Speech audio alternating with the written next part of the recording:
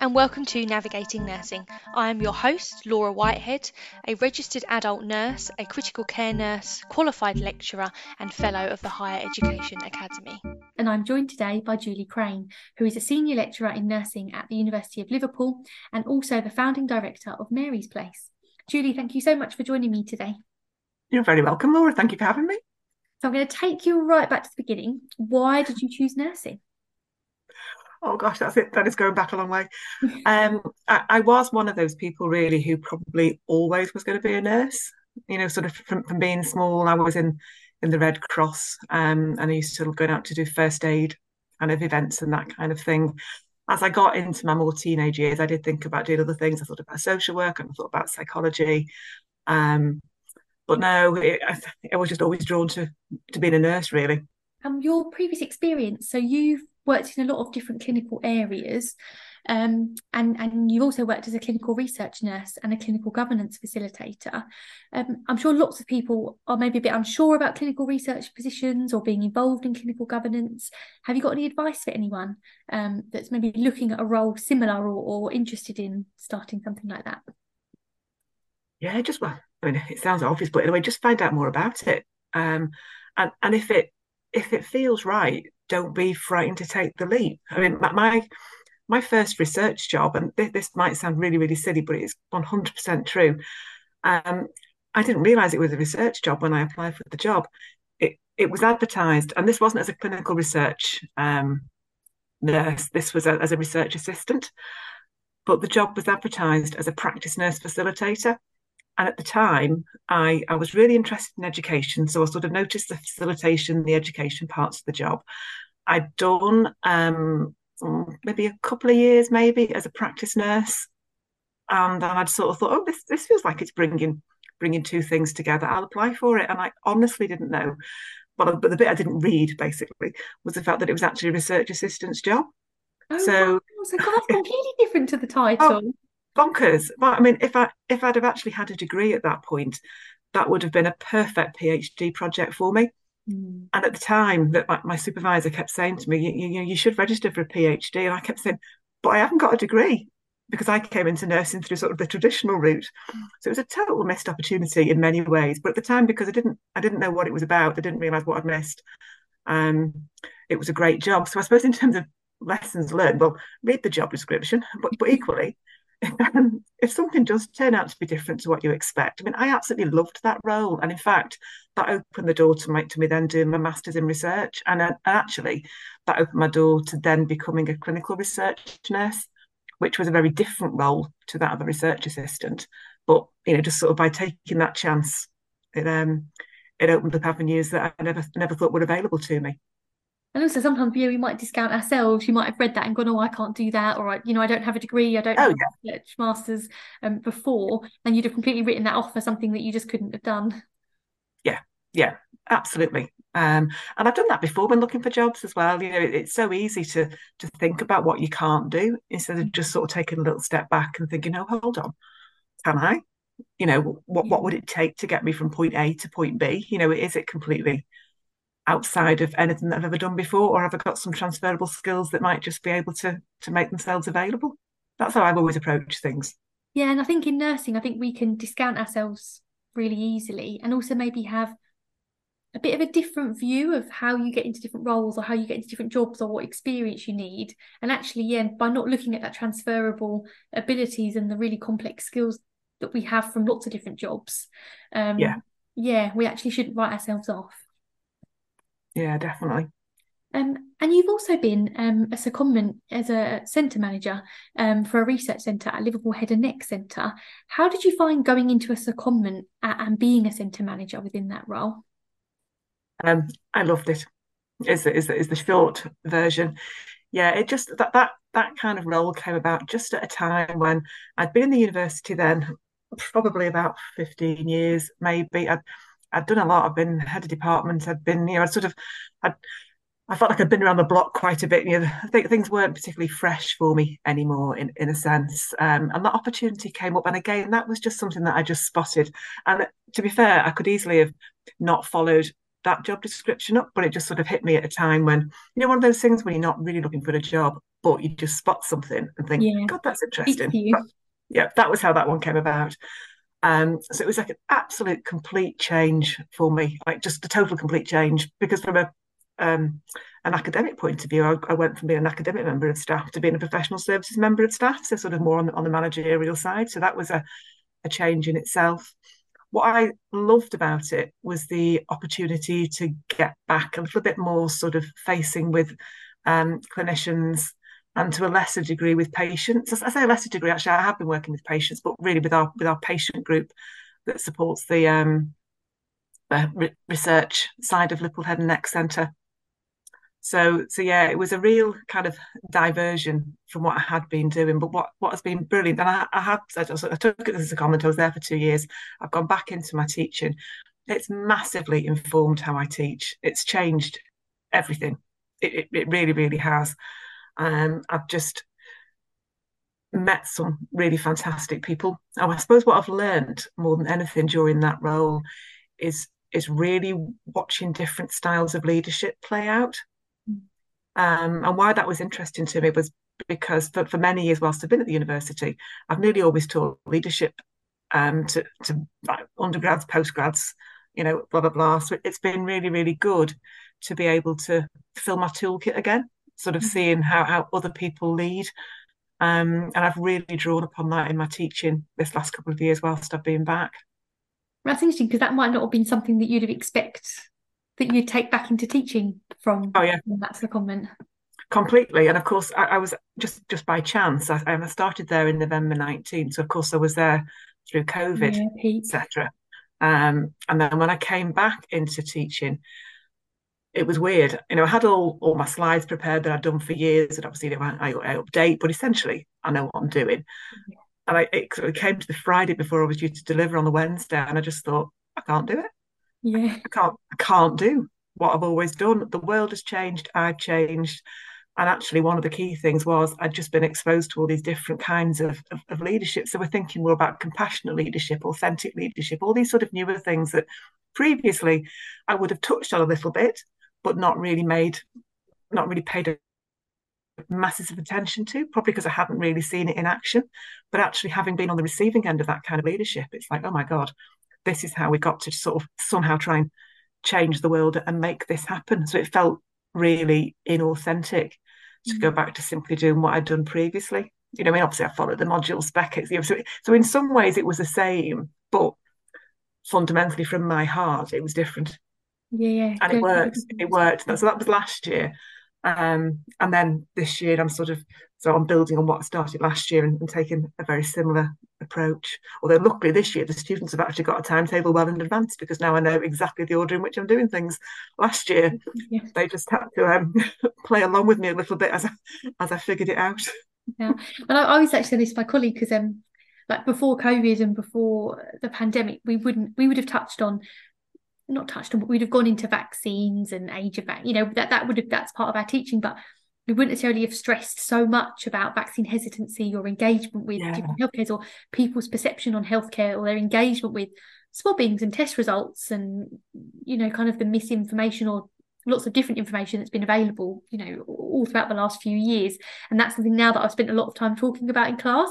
And it was similar. It was very interesting, because it was like part of the module spec, still the same content, but actually our focus can change so much, can't it? And that's what makes it fresh, isn't it? It's important to do that. We can't keep changing the fundamental stuff every couple of years, because of all the processes we go through to make some changes. But actually, if they're written in such a way as you can bring in newer things, it's great keeping it fresh. Yeah, it is. And you've done a lot of postgraduate study. What advice have you got for anyone that wants to study at that level? I would say, and this is probably it's probably what I've told myself, but it's what I tell students all the time. Do not tell yourself that you're not academic. I get fed up of hearing that phrase from people. What? And the first thing I say when someone says that to me is, what do you mean by that? Yeah. What do you mean that you're not academic? Particularly when they're sat there on a master's program. What's making you think you are not academic? I think you are. Why do you think you can't do this? And also on our undergraduate programs, for that matter. as well. And it's often just a story that people are telling themselves that, you know, I don't know, they wrote a poor essay as a child and were Yeah. told they weren't a Well, very good writer, or, you know, whatever it was. And for me, I think I don't know whether I held those beliefs or not, really. But if I didn't, I probably could have done, in as much that, you know, at school I didn't do brilliantly well. I failed my A levels. I wouldn't have got onto my nursing programme now. At the time I did nursing, you didn't need A levels. So that probably impacted on my poor results to an extent because I didn't bother studying for them because I didn't need them. So does that mean I'm not academic? You know, since then I've done many more things that I would say have proven that I am academic. But even I say that, and I pulled a little face then, thinking, God, I can't even believe I'm saying that about myself. But they're just all stories that you tell yourself. You know, as nurses, we're problem solvers, we're critical thinkers. yeah. We read a lot, we think about situations, we think outside of the box. You know, what about that isn't academia? Yeah, yeah, literally. You know, um, so yeah, and enjoy it. I mean, my first degree that I did, because I came in through the traditional route, was that master's in health research that I mentioned to you before. I absolutely loved it, and what I see when I'm teaching master students is it's just brilliant because it's there's a real like reality to it. So they're bringing very, very real situations from practice, bringing themselves and how they are. And then we're looking at the evidence, looking at the empirical data, looking at the theory, and sort of trying to make some sense from all that. So I would really hope they enjoy it rather than be frightened of it. And I think lots of postgrad, I found my own postgrad education and with the intensive care, nurses that I teach, is that it's their comfort zone, it's their speciality, they're interested in it and they know why they want to do it, and they're not just kind of passive participants in the Yeah, education. It's a really, and it might be because of money. I've paid this much to sit here and do this 30 credit module, so I'm going to get as much as I can out of this, 11, 12 weeks. And I always found a lot more confident, weirdly, all my postgrad stuff than I did my undergrad. And if I'd been one of those people undergrad that went, oh, I'm not that academic. And actually, after now, I can actually sit there in all the different masters modules that I've done and go, actually, yeah, I am. Like, this is my area of yeah, speciality of knowledge. yeah, absolutely. And don't be afraid to own that. Mm. You know, that's because I think sometimes we are as nurses, aren't we? We sort of we hold back a little bit from what we do know, and just it's too easy just to go, oh no, that's nothing, that's nothing. But we're not doing ourselves as a profession a favour by speaking like that, you know. And so many other professions don't, do they? In fact, No, they're doing the opposite, in every way, really. yeah, yeah, no, we need to own it. And what advice have you got for anyone that's looking at a research master's or is thinking that that might be something that they're interested in studying? Have you got any advice for them? I would definitely say go and talk to the course provider and find out what it is that they're getting into.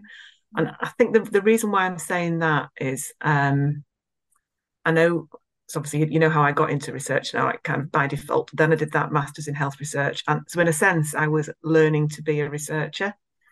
That's actually very different to a clinical research nurse job.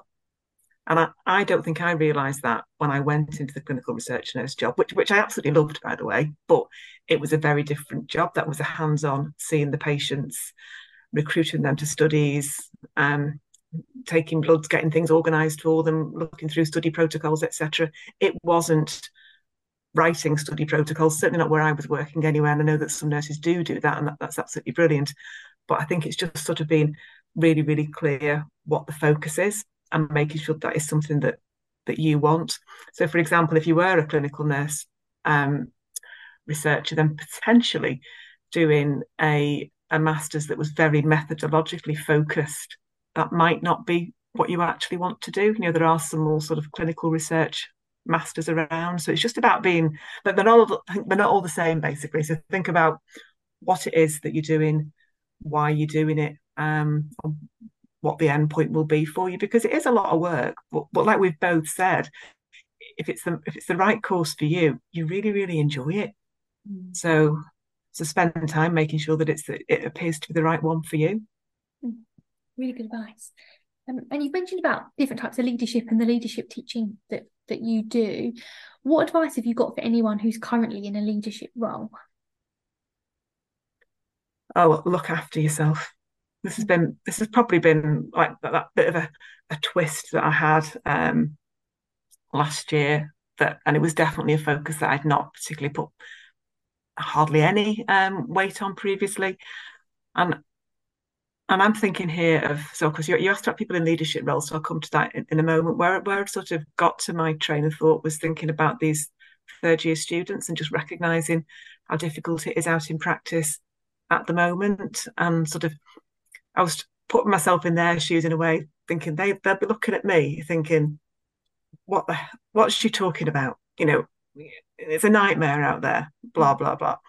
And I thought, actually, at a time when they feel like they have got very limited influence, authority, control, the one thing that they can do is look after themselves. Mm-hmm. And then sort of taking that further and thinking about self-leadership and really getting to know themselves, getting to become really self-aware, recognizing that all that kind of then plays into this idea about being resilient, which I struggle with in some ways, because it's not about making the staff resilient to be able to cope with absolutely everything. We've got to try and fix the stuff around us that needs to be sorted out, and that's not necessarily the domain of those who are in the more junior positions. But whilst all this is going on, what they can be doing is looking after them. And I think that is just so really important.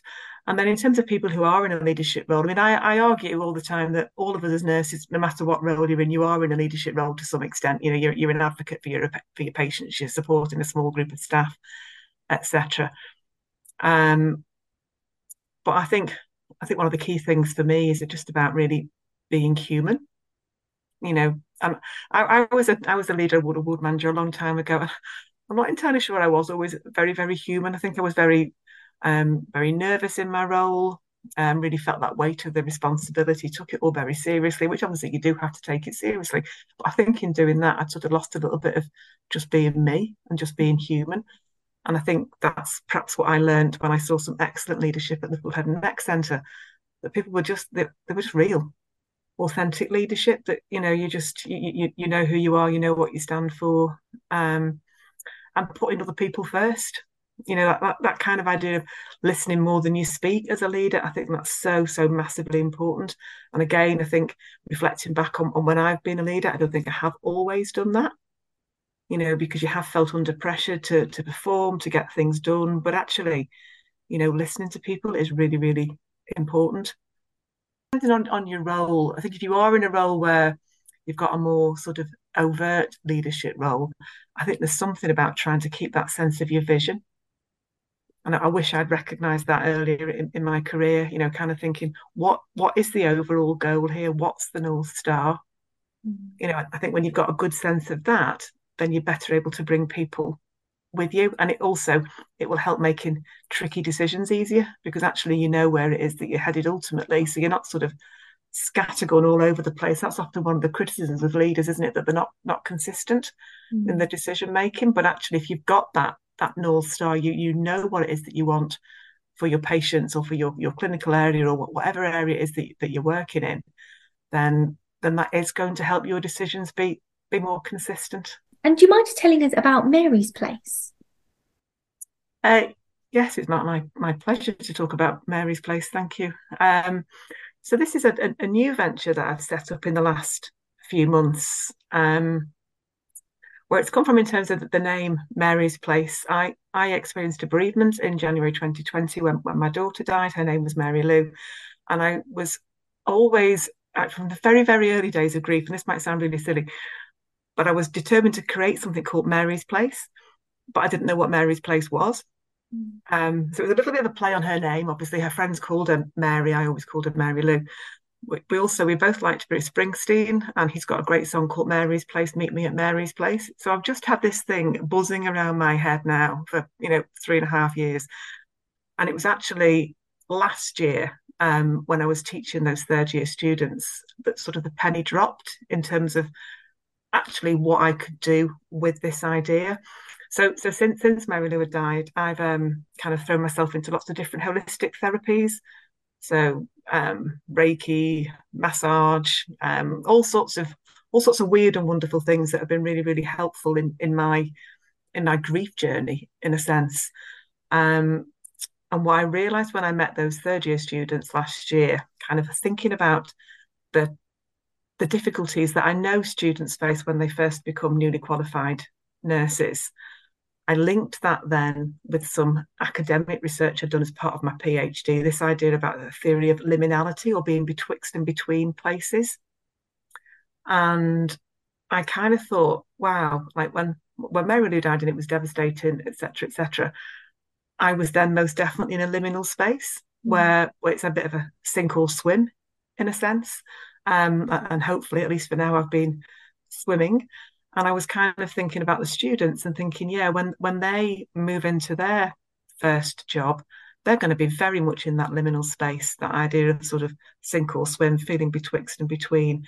I wonder whether some of the tips and tricks that have got me through these last 3.5 years, will I be able to use them to help them to navigate their liminal space? So in a sense, like the underpinning theory, if you like, is about liminality.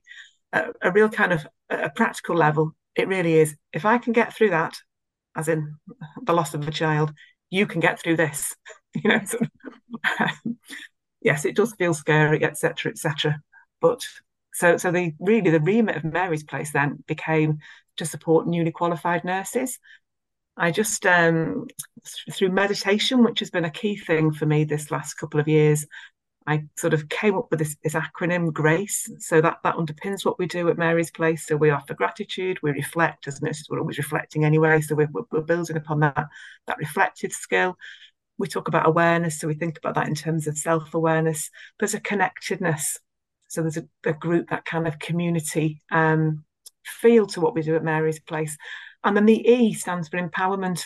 And the idea of that being that things that we offer at Mary's Place, they're just like little tidbits in a way. So it's not a full course of anything, not it's nothing big, but it just gives you little ideas and things that you are then empowered to look into in some greater detail. So using meditation as an example, the last session that I ran with them, we talked about meditation, and actually all the students or the staff who were there were really up for that. But meditation isn't for everybody, and I wouldn't force it on them. You do something else, then go for a run, do some yoga, do some cooking, whatever it is that you do for your self-care. So it is new.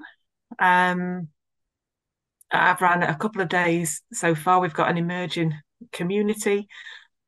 What I did do after speaking to a number of my friends about it who were in different professions, they were telling me, look, Julie, this is for teachers, it's for solicitors. Mary Lou was a law graduate, so it was quite nice to be able to include solicitors as well. It's for all allied health professionals, medics, blah, blah, blah, it goes on. So I've set up Mary's Place as a community interest company, so it's a not-for-profit company. And within the Constitution, it's actually for any newly qualified professional. But just to get us off the ground, because that is just so very, very broad. And when you're trying to get a message out about something that's brand new, then when I tried to talk about it in those very broad terms, it sort of got a little bit lost. So I brought it back to just nursing for now. And in terms of, so our project at the minute is nursing. And then when we figure ourselves out with that, and obviously I'm learning alongside the staff in terms of seeing what it is that they want, what they need. I haven't got a huge agenda with this, other than to be there to provide that support for those newly qualified individuals. And I suppose where this really came from is seeing those third years last year and recognising particularly that cohort, because they'd come in during COVID, as in the middle of COVID, September 2020, they knew what they were getting themselves into. They'd had a really, really difficult time in many ways. And the thoughts that statistically a fair proportion of them would leave our profession within the first 18 months it just didn't sit comfortably. And that's why I thought, I wonder whether that's something that I can try and help with at Mary's Place, to just help them feel that they've got that little bit of extra support. I think there's such a need, and I don't think anyone at any point in any of my clinical career, particularly newly qualified, ever said, what are your coping mechanisms? What are your strategies? How do you manage this stress or this, particularly working in trauma intensive care, many situations. And not at any point was that ever even said. It was actually only really in COVID when the kind of psychologists and the wellbeing rooms and the free massage, all the different things that got brought in, that was really the first time that was ever said. And I remember speaking to one of my colleagues, one of my friends, he's a counsellor, and she said, how do you manage work? How do you manage stress? What do you do? And it occurred to me that I'd never thought about like an actual strategy. It was like, oh, well, I have an early night and I have a bath and I put some fluffy socks on, and do you know what I mean? There wasn't ever kind of a strategy or a plan. And actually somewhere in something like Mary's Place, well, it's perfect, isn't it? It's what all newly qualifieds need. And actually, yeah, you always want it to be a massive part of preceptorship, don't you? Like, yes, all of that mandatory training and study days are important, but also actually in terms of people's own well-being and their health and also their longevity in the career, having something like Mary's Place to give them the tools to cope and to manage and to thrive. It's so neat. Exactly, and having that community as well. One of the conversations that we've had at one of the sessions was just it was lovely, really, and I'll share it because I think it will resonate for many other people. So there was a member of staff who was new into her post, and she just said, "Oh, I just feel like I've got to learn everything again now that I'm a staff nurse." So of course that sort of triggered me a little bit, thinking, "Oh, hold on, are you trying to say that we don't teach you the right things in university? Where's this going?" And I just said, "Can you tell me more about that? What's made you say that? I understand that that's how you're feeling. So what was the actual situation that made you feel like that?" And she'd gone to clean a bed space, and so it seems pretty straightforward. But she wasn't doing it the right way, so she was told to do it a different way. So I said, "Okay." I said, "Can we turn this round a little bit? Rather than you now not knowing anything, you didn't know how to clean that bed space in that trust where you never worked there before. That's the bit that you didn't know." And then when she went into some more detail about how she went, what was required in that particular area, none of us in the room would have done what she was supposed to do. That, no. Who knew? Well, it's like they'd go, actually, it's the red pack of wipes that's in the third cupboard in the sluice right at the back. Yeah, those ones. And you're like, really? Was that obvious? But you can see, I could really, really see it from her point of view, because I'd done exactly the same as well, thinking, oh my God, if I can't even do that, that must mean I can't do anything. And a lot of what we're trying to do is just sort of debunk some of those myths, really, because I think once you hear it sort of said back to yourself, you realise straight away that, oh, okay, that's a little bit of faulty thinking going on. That's just not helpful. So I am. It's early days. We'll see where it goes. It feels good. It feels right. And if it can just help just a couple of people, which it has done already, actually. So if it can help people, then that's all I'm interested in. Very well. Congratulations! It sounds like an amazing project. And I've just got another bit of advice. We've talked about grace and kind of student nurses, kind of grace within the topic of Mary's Place. Have you got any advice for any student nurses or any newly qualifieds at the moment? Oh, again, similar to what I said before about leadership, it's the same message, really. Look after yourselves. You cannot pour from an empty cup. Look after yourself, reach out to people. And in fact, one of the things I said at one of our meetings, our Mary's Place meetings just recently for newly qualified was, and I haven't got any evidence behind this, to be fair, but just being logical, I'm pretty sure that they are expecting more of themselves at the moment than anybody else will be. Yeah. So as they start that new job, if you think about it from us who are just, we've got a new member of staff coming to the ward, we are not expecting them to know everything. We are expecting to need to show them things. We are expecting to need to support them.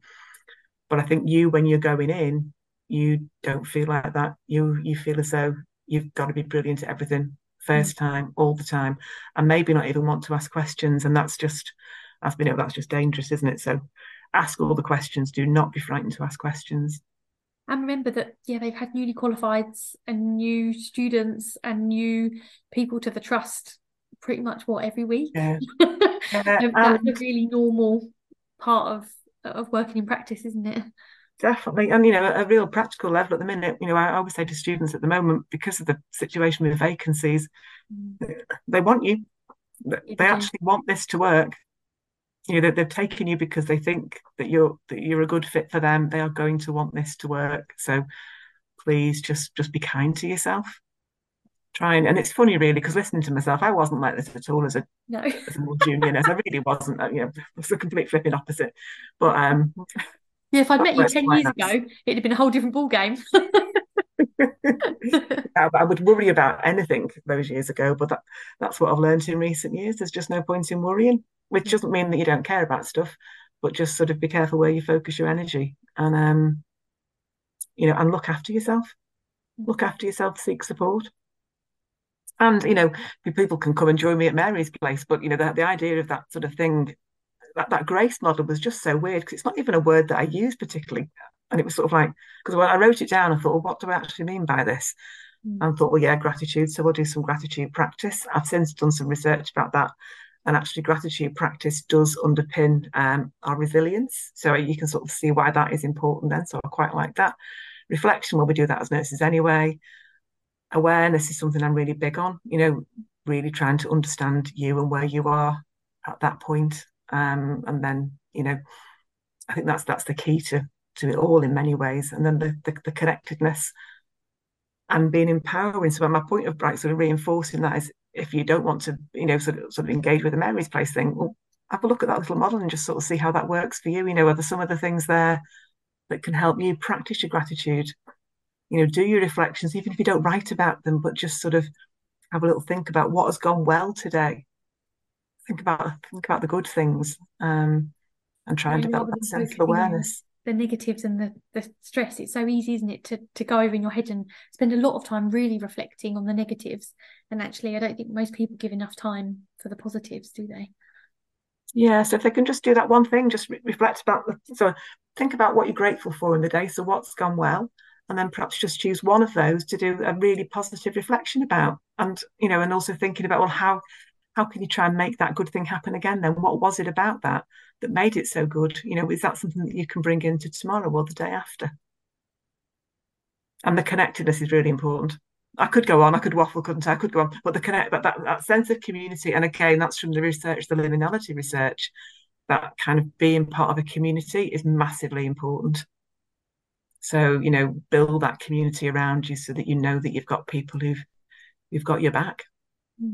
Be there for you. Yeah. Last question of the podcast. What are your career aims or your goals for the future? At this stage in my career now, and I think because Mary's Place does seem to be hitting a need, like you said, and so that I think that's where I'm headed really. So in supporting newly qualified staff, I'm really helping to foster that kind of culture of compassionate leadership. I think I follow Michael West's work quite a lot, and I think there's a lot out there about this at the moment. But I also recognise there's massive challenges as well. So, I'm not naive enough to think this is going to be easy. But whatever I can do to support those people in trying to foster that sort of culture of compassionate leadership, I would love to be part of that in some way. Kind of, I've said both to my third years and also kind of at Mary's Place, I feel like I'm on a bit of a mission to change the culture from the ground up. So that should keep you busy for a few years. Just a few. Just a minor project. Well, thank you so much, Julie, for joining me today and for sharing your career and your advice and your amazing wisdom and the work that you're doing at Mary's Place. So thank you very much. Oh, thank you so much for having me. It's been a real pleasure. Thank you, Laura.